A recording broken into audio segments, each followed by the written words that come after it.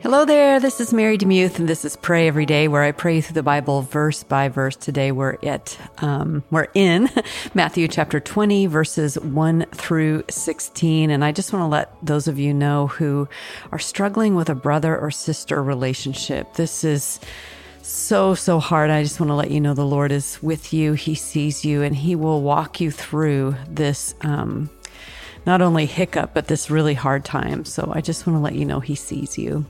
Okay, Matthew 20, 1 through 16, World English Bible. This is what it says.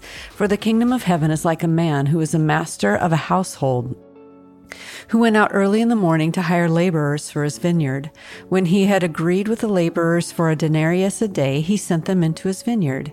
He went out about the third hour and saw others standing idle in the marketplace. He said to them, "You also go into the vineyard, and whatever is right, I will give you." So they went their way. Again, he went about the 6th and the 9th hour and did likewise. About the 11th hour, he went out and found others standing idle. He said to them, "Why do you stand here all day idle?" They said to him, "Because no one has hired us." He said to them, "You also go into the vineyard, and you will receive whatever is right." Whenever evening had come, the Lord of the vineyard said to his manager, "Call the laborers and pay them their wages, beginning from the last to the first." When those who were hired at about the 11th hour came, they each received a denarius. When the first came, they supposed that they would receive more, and they likewise each received a denarius. When they received it, they murmured against the master of the household, saying, "These last have spent 1 hour, and you have made them equal to us who have borne the burden of the day and the scorching heat." But he answered one of them, "Friend, I am doing you no wrong. Didn't you agree with me for a denarius? Take that which is yours and go your way. It is my desire to give this last just as much as to you. Isn't it lawful for me to do just what I want to do with what I own? Or is your eye evil because I am good? So the last will be first and the first last, for many are called, but few are chosen."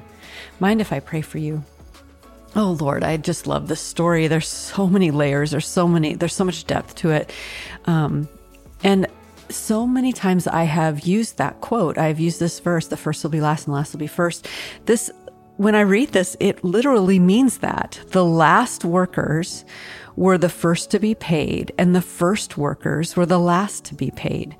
And it also just reminds me about how I'm supposed to act in this world, to take the lowest seat, to come into the banquet hall and take the very last seat, to humble myself before your mighty hand, that you would exalt me in the proper time, but not in my timing, not the way I want it, not the way I scheme it. And as a girl who has had so much injury in the past, and I know my listeners have too, I'm not alone in that. I was always wanting to be seen, to be recognized, to be noticed. And recently I had an experience where I just broke apart internally because I wasn't noticed. And, as I worked through it, I realized that this was a part of healing that you wanted for me, Lord, that I wouldn't spend my life jumping up and down trying to be noticed, thinking that that would fill me. Instead, to go into the quiet place, and please forgive me for not going to those quiet places early in the morning when I should, but to just be fed by you, to be loved by you, and to have that be enough so that I'm not running myself ragged, asking others to fill me. And so, Lord, that was a lot of prayer about me, but I pray that for my friend today too. Maybe that resonates with them too. Maybe they have a part of them in their hearts that just wants to be seen and known and recognized. And I relate to it so well. Lord, would you fill us to overflowing? Would you show us how great you are? Would you comfort us in our affliction and in our clay-footedness and our just inability to sometimes get it and to run to other things to fill us up with things that are like Turkish delight. You take a bite, but you need more, and then you need more, and then you need more, to reference the Lion, the Witch, and the Wardrobe. So Lord, we stand before you and we ask for filling. We ask for your presence.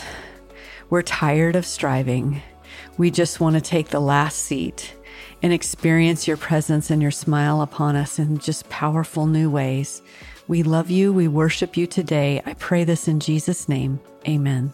Thank you so much for listening to Pray Every Day. If you feel led to support the podcast, there's a couple different ways. You can email Kristen directly at newsletter@marydemuth.com, or you can go to patreon.com/prayeveryday, and it will tell you. And really what I'd love is if you could just pray for this ministry. Even though I'm not a 501c3 officially, it is a work that I feel the Lord has called me to do. So thank you so much for doing that, and I hope you have an amazing day.